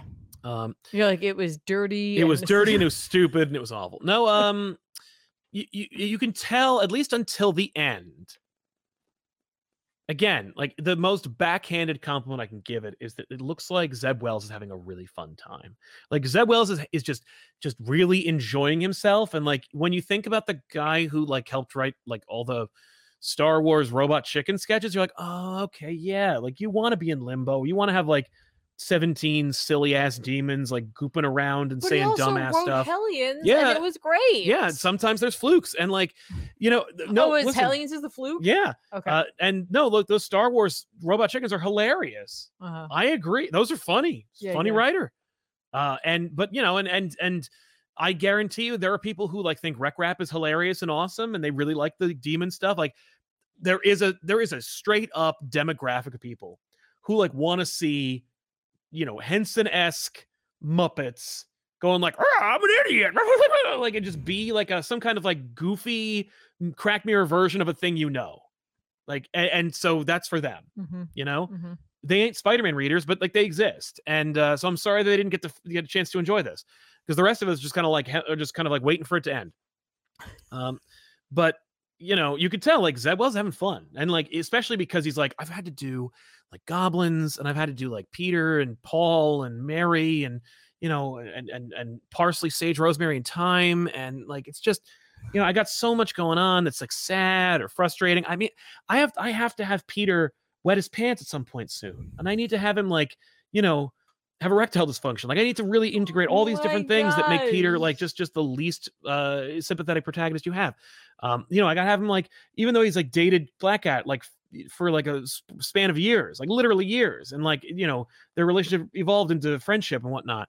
I gotta have him like kind of try to ask her out, but then like poop himself or fart and just completely whiz the whole thing because he's like not sure of himself anymore. I have to have him fight a 900-year-old man and have him like almost die. Like I'm so busy right now. So what you mean is that you love Dark Web is Dark Web is a complete change from the regular Amazing Spider-Man series because it's like a bunch of goofy nonsense. Right. And like I think we talked about this last episode. the fact that like you can tell that like the editor was probably given a directive. Now, I don't blame Zeb for this. It's that, and I don't care about Ben Reilly. Like, I bought that issue where he died to make sure he did. Ben Reilly ruined Spider-Man for me. He took my books away. He ruined it. Yeah, and that's funny now because now people who are fans are like, you ruined Ben Reilly. Yeah, and it's like, and I'm like, now you know what it's like. Comics are cyclical. I was enjoying Spider-Man, and then this effing clone shows up, and he ruins the book for years. Scryers and Judas Travelers and ghosts and jackals and clones. Oh my. Stupid. And it ruined everything, and it never really fixed itself until Mackie decided to try and make it work. And then JMS did what Mackie did, but with talent. And then like, you know, but we're here now. And like I feel bad for Ben, you know, but like you can tell the editorial is like, we have Miles, we don't have room for Ben. There's no room. This was a little bit of a character assassination. This is like the JFK of character assassinations. I don't know. Oh no, the Abraham Lincoln. Because like JFK, that was a tough shot, and it was from far away. That's JFK true. Was point blank. That's what this is. You mean Abraham Lincoln? Abraham Lincoln, yeah. I'm sorry. It was point blank. Yeah, Abe Lincoln was point blank. But this is like, but you can tell they were like, we have Miles, we have Peter. We're trying to like scale it back, which is something I actually appreciate. You know, but don't do a year-long story about Ben, re-legitimizing him. Don't do a really good Scarlet Spider series about Kane. You know, like it's, as it turns out, I'm not so much a hater on Multiple Spider-Man as much as I'm a hater on books that suck. That's fair. And Scarlet Spider was not a sucky book. And while I didn't really love Spider-Man Beyond, it's better than this. And it gave Ben something to do. And something to do that was genuinely better than anything they had been doing with him before. Like Dead No More Clone Conspiracy. Give me a break. Ugh. You know? Look, people love Ben. People love the prequels. I can't stop it. You know what I mean? Like I can't help what the majority or the vocal minority like. So all I can do is just say, this is how I feel and I'm moving on. Right. But I can at least be like, even like, you know, open-minded enough to say like, you know, look, we needed him to die in like 1997 or whatever, or 96. But he doesn't need to be dead now. And he certainly doesn't need to be Chasm. No. And no, this just felt like a scatter shot of trying to like get a character to be used later on. But it's like they did that already. Like they literally ended that awful arc with him being like, I'm Chasm. And then you could tell like, and if you read the letter, like that's at the end of that issue at the end of the Beyond arc, like the editor was like, I hate Ben. Like we have no plan for Ben Reilly, and editorial doesn't want him used. But my assistant editor loved Ben Reilly. So we needed to fill it. We needed a convergence to fill some time. And so we put the Ben Reilly arc in there.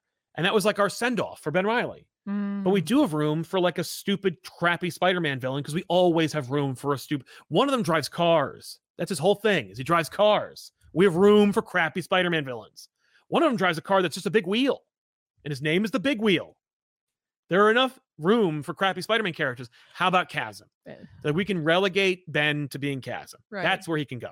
And it's like, okay, fine. You know what? Do that. But then don't in the same breath go, and he's also getting a massive event. We're going to tie in with the X-Men because it's too soon and it's too much. And Chasm wasn't developed enough to be worthwhile. How much did you love Hallows Eve putting on those masks? I was like, okay. So I've said this before. It's dumb. Yeah. Like I appreciate that. Like anybody, like me in high school, a guy who sticks to walls, a guy who's a human cannonball, a rich guy with bat ears, but like putting on different Halloween masks and getting powers of the Halloween masks he put on is fucking dumb. And it never doesn't look stupid. When she puts on that Frankenstein mask or the Wolfman mask or the Witch man, I'm like, this is a shark lawyer idea. This is a first idea. We've seen that done before with something. I don't know what. Is it Ko? Am I thinking of Ko? Yeah, you're thinking of Ko from Avatar: The Last Airbender, where it's amazing. The face stealer? The face stealer, yeah. If Hallows Eve was a face stealer, that'd be something. But this is stupid. This is just she raided a party city and gets she has the powers of a party city. Where she puts on her face. That's so dumb. It's so dumb. Well, you'll get to find out more. Yeah, I can't wait for more Hallows Eve. No, It's horrible. I had bigger issues with the fact that I felt like the two sides of this event weren't talking to each other so much. Right. Like it's an X-Men Spider-Man event. I remember people like trying to defend it, but not like in a negative way, just like in a cool, okay, well, let's see him. I'm probably myself included, where it's like, we haven't seen Spider-Man and the X-Men team up in a long time. Let's see that. Let's go for it. Well, they didn't. In the first issue, they team up in the at the ice rink, and then that's it. And then to top it all off, they have this awful thing where like 2 clones missing memories. That's their motivation. Yeah. In a tie-in, 50% of your villains get it fixed. It's not a tie-in. That's the X-Men part of it. That's the X-Men part. That's the X-Men part. But like, then at the end, the characters who facilitate that solution, I know, don't do it, and for no reason.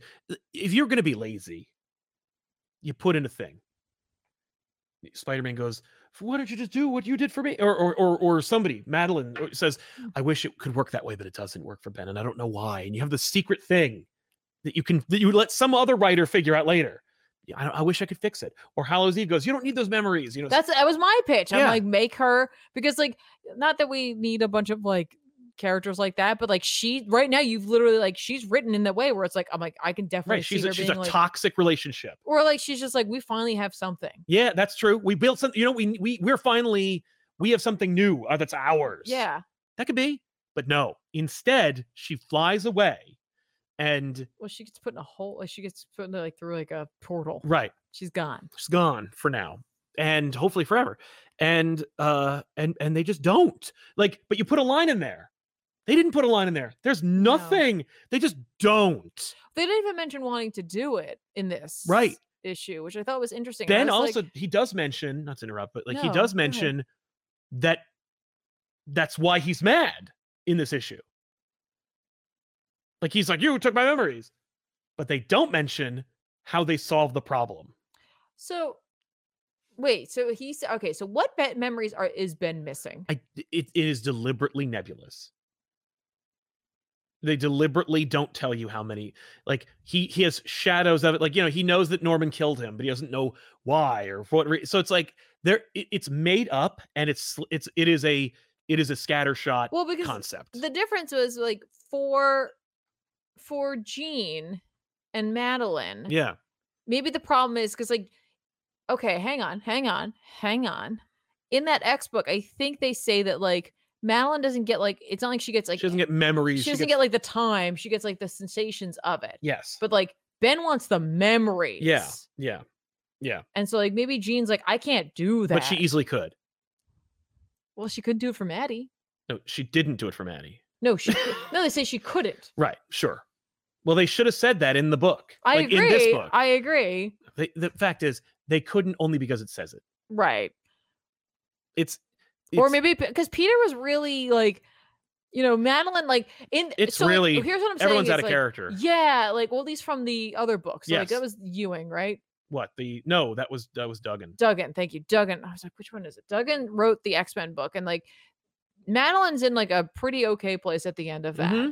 And then like obviously she's got to put on her like, you know, like bad bee outfit going on here, because like she does need to get Limbo back in control, and like you can't just come in and be like, that's cool, guys. It's cool, demons. I got my memories back. Someone has to rule down in Limbo. Yeah, right? yeah. But you know, Peter's just like, screw you. And I'm like, yeah, you know what though? To be fair, you did kind of start all of this. Yeah, you and did. Like while you might be cool with the X-Men, you did kind of start all of this. Yep.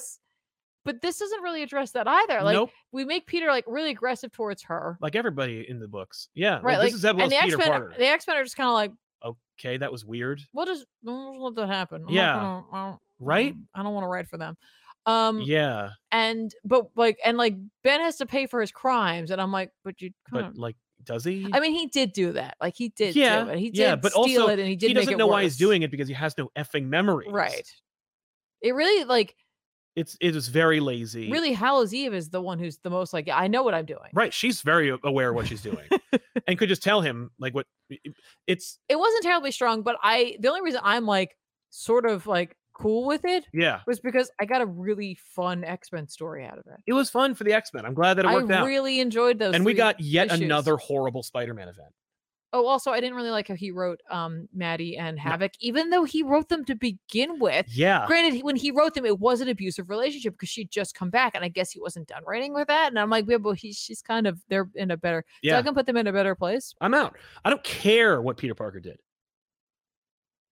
And I don't care. I don't know if I'll ever care what Peter Parker's doing at this point. Like, because there's no quality control.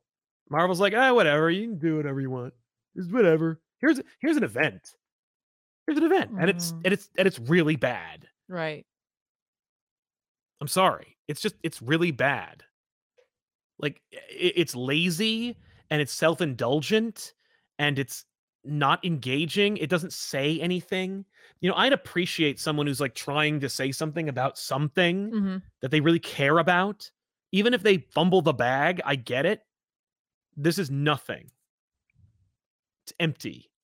It just kind of feels a little, you know how like I was talking about how like with DC there's just too many events, so it felt like we couldn't have our footing. Yeah. That's like Spider-Man is the equivalent of that whole Spider-Man thing. is all of DC Comics, where it's just like, I don't know what I'm doing. Yeah, like it's just you don't feel like you can get your feet. Yeah, you can't plant your feet on this effing you're book. not even close to like, setting up your chair to have a seat. No, like, you can't. No, before you even like say, before you even finish reading the title, they've upset the status quo again. Yeah. It's awful. It's just awful. And there's no excuse for this. Like, there's no excuse. Editorial should have been on top of this. Like, it's so rare that like there are, because the thing is, we have a whole show predicated on the idea that there's events that are just super dumb. Yeah. And the thing is, for some of them, especially the ones we'd talk about, like from the 80s and the early 90s, like they were all like that. It wasn't like there were like a ton that were like, it wasn't like, for the most part, the comics were all fantastic. And here's an exception. It was like they were all kind of the same type, especially from Marvel, where it's like it's all kind of the same wavelength. But like, you can't have a book where like Daredevil's doing this and Punisher's doing that and X-Men's doing this and Spider-Man is just so effing bad. Like, this is, it's like an homage to bad events. No, I get you. But without like the trappings. It's funny because like when I was reading this, I'm like, this weirdly reminds me of reading stuff like Spirits of Venom. Yeah, but even Spirits of Venom, right? But even Spirits of Venom like looks fun and has Venom in it. Sure. I mean, like, but is that really enough? No. To save it? Right, like Spirits of Venom? Absolutely not. But at least you're getting Andy Kubert drawing Ghost Rider and Venom in a scene. That is very true. Like, and they're in sewers, and it's just like you get a dope poster out of it. Who drew this? This one was Adam Kubert, I think. Yeah, I'm like, maybe he is trying to specifically homage Spirits of Venom specifically. Something like that. Yeah. Like specifically something like that. Yeah, it was Adam Kubert. Andy Kubert did Spirits of Venom, I believe. Yeah. But yeah, no. I know. I'm not why, saying, though? I'm just saying, while I was reading it, like that's what made me think of. It's weird to read something like that in like modern storytelling because obviously throughout the years, not that every book has to have like a deeper meaning or some kind of like important human condition type of thing. But they do, like even by accident, they do. Sometimes they do, yeah. But there are just different storytelling styles, and like right now, like there's a specific storytelling style, and this just didn't match any of it. I don't know. Yeah. It's like, what was it? We were watching a thing from Quentin Tarantino talking about Reservoir Dogs. How he was talking to a director about, he's like, okay, so you've written your script and you got your stuff, but now you have to do your deeper meaning. Mm-hmm. You got to do your subtext work. Yeah. And and he's like, oh, I didn't think about that. So he's like, he did his subtext work on Reservoir Dogs. Like, oh, it's a story about fathers and sons and like, adopt them, and it's like, oh, I don't want to do that. Mm. Like, now that I know that I'm capable of subtext, I know that it will be there and whoever is looking for it will find it. Yeah. But I need to tell my story about gangsters and I can't get caught up in that. So it's like, for the most part, any writer working today is going to inadvertently end up with subtext. Yeah. And somehow Dark Web found none. Yeah, it's very true. No, you're absolutely correct. I'm sorry. I mean, like, look, I'm not, and I don't want to bag on it because like, I don't want to appear to be that kind of group or we're not trying to be like that. But like, I'm not going to pretend. I'm not going to be like, it's everybody's got opinions. Everybody's got ideas. Everybody's got a right to do what they want to tell their story. But like, I'm not going to pretend like this wasn't a waste of money. Like this fleeced me. I'm wronged. Mm-hmm. And I'm going to call it out. I'm sorry. No, it's fair. I like enough books that it's okay. Like I'm not a hater. Right, you're okay. You just try to get ahead of the comments because you're already in there, commenters. I know you're there. I see you. I can't. But like I enjoyed the X-Men stuff. Right, and you know what? Admittedly, like I didn't really care for it, but I didn't care about it either. So it wasn't, I wasn't like, oh, this sucks because I don't care. Like, oh man, I don't normally read X-Men, so when I read it, I hated it. Like that's so lame. Like, don't do that. I read Spider-Man. I've read 1,000 issues of Spider-Man in my life. Yeah. So like I get to talk about it, But yeah, no, I'm not gonna bag on that. No, and I did it. Those. Saying, and I didn't care for the first issue, but I like the second one. Of the dark web. It's not all negativity. It's just we want it to be stronger. I know. All right, let's get into some let's get into some super chats. Yeah. Actually, let's do this. Actually. Yeah. But all right, here we go. We're getting. I'm sorry. They're. Here we go. Almost there. You got it. Is that it? I don't know. I was supporting you. Nope. No, you are, but no, that wasn't right. We got this. Gonna be so. Trust me, when we get to those super chats, oh my god, you're gonna like they're gonna blow your mind. Like Ace Norman says, Sal, I thank/blame you for reawakening my love of comics after falling off / escaping the weekly grind. I love you guys. Love you too, Ace. Thanks so much. No, listen. Just don't be afraid to drop off and pick up when you can. Nikki T. John Stewart was also my first Green Lantern with the cartoon. Yay! So many. But then I read DC New Frontier and I suddenly got why Jeff Johns is a hard-on for Hal Jordan. I get you. Or for John. Yeah. I get you. But yeah, no, that was me. I was like, yeah, this wait, guy's what? Great. Yeah, no, I know. Who are you folk? Yep. Akuma Ranger, hey, first timer on here. Well, welcome, Akuma. Loved you in Street Fighter. This event was frustrating. Nick Lowe's quote regarding Ben Reilly's recent arc made me wish that these editors and like-minded writers just not bring him back at all. What a waste. I agree. Yeah, like if you hate a character, don't use them. Yeah. That's all. Like here's the thing. I'm not gonna be writing a Red Ghost story ever. I might use Rogol Zar, in a story, but just because Rogol Zar is so stupid. Because you want to pull his pants down. I want to pull his pants down. But you know what though? Like he's a villain. But he's a villain, so it's okay. Yeah, it's not like I hate Ted Kord. And so I'm going to do a whole book I'm going to beg people for a Ted Kord book so I can talk about how much he sucks. Brian Taballer says, I just got here and Sal's already killing me. I'm dying in my living room. Well, I'll have to call the paramedics. Thank you very much for watching, man. I'm glad we were the last thing you saw before you passed away. Denial, the mask gimmick was better in Majora's Mask. Yes, that's what I was thinking of.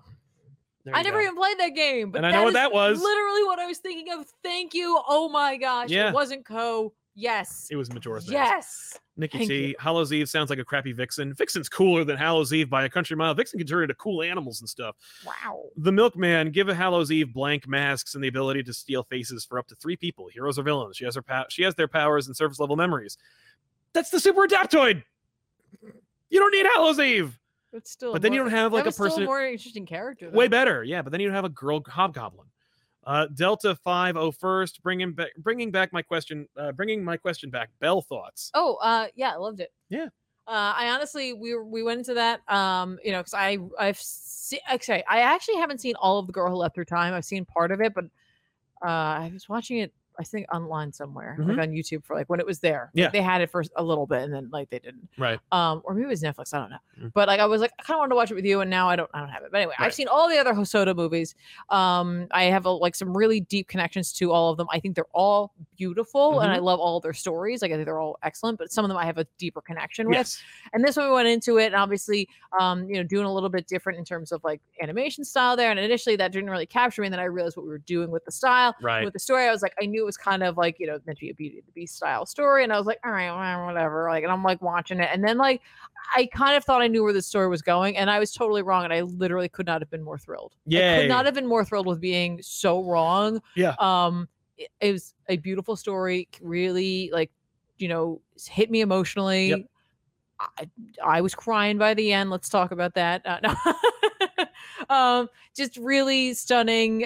Continues to be one of my favorite like anime creators. Nice. Like, him. Yeah. Like Hosoda, like literally Hosoda is just one of my favorites. Yeah. I know we did also watch like quite a while ago. We watched Your Name. Yeah, we did. We enjoyed that quite a bit, but like Wolf Children. Yeah.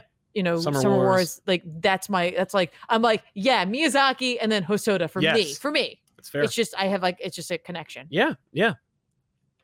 Rystone, what Peter Parker did gets Al to stop reading Amazing Spider-Man. That's not hard to do. I mean, I quit that book every generation or so. And Andre F. Tiffany, did you read Scarlet Witch? I didn't. I'm sorry. Yeah, me either. I wanted to. No, what I said I was going to, and I had it like on my list of like these are the things I have to read today. And there's no time. I ended up reading Demon Wars instead. Good for you. Dan V900, Marvel editors just clearly not caring about Spider-Man unless it could result in MJ and Peter getting back together full time sucks. I gave up on the run early. You can't explain something in 25. You can't explain something 25 issues in. Yeah, sometimes you can do that. Most writers do that now, where they start their stories in the middle. You can't do that with this. It doesn't work. Fair point. Girk Pectus, hey, I literally just got back from an escape room / holidays attraction convention. What? Just in time to catch my favorite YouTubers. There's a convention like that? That's kind of neat. I want to go to that. Right? I like doing escape rooms. Yeah. I'm sure it's more like if you'd like to have one. Right? But that sounds awesome. I almost, yeah. Well, what? Nothing. Dan V900 returns. Spencer's run was paced terribly with the Kindred stuff taking 55 issues. Wells did his nonsense with taking so long on what Peter Parker did. Who cares? Not me. Yeah, that's right. Like Kindred took too long, and it was, he was a mystery box. But I also firmly believe that Kindred was, supposed to be Harry Osborn in his soul. Like his soul was back in a body, and I think that. I don't want to open a can of worms here, but finish yourself. No, and but I think that editorial changed it. I think that editorial took the book from Nick Spencer at the end. I don't want to open a can of worms here because we got to keep going here. Right. We're almost done. But well, that's what I'm afraid of. Is like, what is it with the belief apparently that unless you put a mystery box dangling carrot into a Spider-Man book, it won't sell. Right. It's Spider-Man. Flagship book. It'll sell. Yeah, I don't understand. I get you doing that maybe in some smaller books because it's like, all right, we got 6 issues. We gotta get a hook. We gotta get them in there. Yeah. Like Moon Knight. Moon Knight does not have a mystery box. No. Neither does Daredevil. They're just books that are doing good. I don't understand it. No. He's Spider-Man. I think Amazing Spider-Man needs to die. I think the book needs to die. I told you that. Yeah. No, you said to take it off the table. I think that Amazing Spider-Man needs to drop to 35,000 copies. Oh, no, I think the book needs to die, according to Marvel, where they go where they stop regarding the book. Okay. They're like, oh my God, what have we done? Right. That's the only way. It's never going to happen. No, it's they keep at this pace. Dan V, I'll give Tom Taylor credit with the announcement today. I didn't see John meeting Injustice Superman. Where's Eradicator Lois meeting Injustice Superman? Which is a great idea from you. I know. I don't understand it. But I trust Tom Taylor if he's going to do it. If anybody's going to do it, Tom Taylor might. And if he doesn't, then I'll do it. But yeah, Dark Multiverse Superwoman. Man, come on. Yeah, Eradicator Lois. Thank you. This guy 9947, keep the chasm design / name and make it the embodiment of Peter's love and memories that was removed by Mephisto. Have be a threat to Peter and all of his loved ones. I mean, you can make Kane Chasm. He was a bad guy for a while. He used to grab people's faces and pull them off. How about make nobody Chasm? You don't want that. You need your face. I know, that's why it's so scary. I know. Don't why do we need a chasm at all? Nobody asked for chasms. Such a terrible name. Girk Pectus, I've been to 2 attractions cons, one in Florida, this in St. Louis. Look them up. They're so fun. You should go. All right, we'll check them out. That's cool. All right, here's some books that are coming out this week that we think you should check out. Yay! Static Shadows of Dakota from Vita Ayala and Nicholas Draper-Ivy. New Static book. I'm going to check it out. Static's one of my favorite DC characters. Yeah. Nice. I love that they keep the Milestone logo on there. Me too. It's DC, but it's also a Milestone. Never forget that. As it should be. Red Goblin #1, Alex Packnadel and Jan Bazaldua. I got to see what this is. I'm just going to check it out, see what's going on. This feels like this should be a Halloween initiative, because they got a Gold Goblin book. This is coming out. They're going to do that Halloween Eve, which I will never read. But it's February. Yeah, but I'll see what this is. Speaking of goblins, Gold Goblin, Chris Cantwell, Lan Medina. This is just a good book. I just enjoy the series. It's weird how good this is. So I'm going to read the rest of it. But a perfect book is Gotham City Year One from Tom King and Phil Hester. This series is the book that if you haven't been reading, you must. It is the penultimate issue, I believe. There's 6 issues of this series. You need to be reading this book. That's 2 less than Supergirl. Yeah. Yeah, that's true. Don't let anyone spoil you on this book. Just read it. Just read the book. Daredevil 8, Zdarsky Chichetto. Gee, who's he fighting? Oh my goodness. You'll find out on back issues this week. And Batman 132, Zdarsky and Hawthorne. I love Jorge Jimenez just being like, I'm gonna try something different with these covers. I love when he does that. I was gonna say this is dynamic. Yeah, because I saw it from afar like earlier today, and I was like, just putting chicks on the cover. It's like, how about just a hot chick? Yeah, and it's like, oh, it's Selena, and it's like the reflection. Yeah, like I loved one of my favorite covers is Jorge Jimenez. Is the Superman cover where it's just people and Superman's shadow. Yes. He's so clever. But this book is great. If you're not reading it, skip the failsafe arc and just read this because it's just neat. So that's what I'm reading. Can you make this so that I can see the tabs? Yes. Cool. Thank you. Thank you. You're welcome. I appreciate that. No problem. Because I didn't pull my stuff out. I know. Like a big dummy dumb over there. No, you're not. I wanted to see something with this though. You got to see it. Click the dial. I did. Okay. This is Amazing Spider-Man is written by Joe Kelly. God damn it! All right, I'll read that. It's a filler issue apparently. Good. We need one. I'm just letting you know. Someone mentioned it. I was like, I thought I remember hearing that too. All right, then I'll pick up this issue. And the Dodsons are drawing it. What a bone-headed decision that is. Why? It would be like if you were a crappy podcast host, and then you brought in a really good podcast host to fill in for you for one episode. Okay, just remind your audience, like, hey, anyone better exists. I get where you're because what's Joe Kelly doing right now that isn't writing Spider-Man? Didn't he write that awful? I didn't like that other book, but like it looked good. You know, the Botchlo book. I know it looked good to you. I know. The nonstop Spider-Man book. Oh yeah. He makes a bunch of fun YouTube videos too. That's right. You should subscribe to Joe Kelly's YouTube channel, by the way. Yeah, he doesn't upload it often enough anymore. No, but I mean probably because because he's freaking busy. I guess so. I mean, I don't know. So other than that, I'm also going to give a short shout out to Storm and the Brotherhood of Mutants, written by Al Ewing. This is a Sins of Sinister tie-in. All right, this is Al Ewing's X-Men Red. Now it's Storm and the Brotherhood of Mutants for the tie-in. Purposes, which I'm like, that's cool. Yep. That's neat. It'll go over there. When you're reading X-Men Red, this isn't gonna be in there, I bet. No. It'll be in Sins and Sinister. Exactly. I'm like, that's just yay, hooray. Yeah, suddenly Marvel's desperate need to make only single issues actually pays off for once. Right? This is actually gonna work out. So this is the Storm book where it's like Storm survived away from Sinister because of her whole like, I don't want to come back. She shouldn't die. Yeah. So she does not have the Sinister crap in her. Yeah. So she's on the run and teamed up with Destiny and Mystique. So fun little grouping here. Yeah, I agree. Destiny drives me crazy. So well written. I have not been reading Ghost Rider. No. In a while. But I'm going to be reading Ghost Rider now. Oh, yay! Ben Percy, Dave watched her. Yeah, and it's not just Johnny Blaze now. Looks like Danny Ketch is showing up. Good. Bring him back. I hope he falls over into some garbage. Maybe a couple of biker chicks can hit him. Just hit him in the punch nuts. him. I just literally, yeah. Yay. Yes. Maybe Suicide can come back. I bet they can't use They him cannot. anymore. No. That character Don't kill him. Kill me. Talk about problematic. Like he is like the epitome of problematic. Yeah. Yes. So like I got to get back into it. I really did enjoy this, but it was coming out during a time where there were so many other X titles coming out that like I couldn't keep up. I'm sorry, Ben Percy. I'm sorry. I'm reading many of your books. I'm reading other books that you wrote, Ben. All right, come on. Yeah. I really loved the horror film that Percy was bringing to the table, and now that Danny's back in, just pulling me right back in there. I can't help myself when it comes to Danny. And it looks like he's back. Yeah, because Danny was left in a really weird place last time we saw. Yeah, he was the spirit of terrible ideas. He was so dumb looking. Like people don't like Danny Ketch because he looks like some goofy angel or whatever the hell he was this time. He was an angel or he had blue hellfire and then Velasco gives him something and I can't remember what it was. Yeah, it was the spirit of something. Unnecessary to remember. Sometimes I'll remember it. Goofy. Sometimes occasionally my brain's like, it's this. And I'm like, damn it. No, forget that. But it looks like he's back to being Danny. So good. Like he touched that gas cap and became a Ghost Rider again. Yeah, he was like, enough of this. Does anybody remember me? No, all right, I'm gonna go back to now. You gotta come back. I just gotta come back to being me then.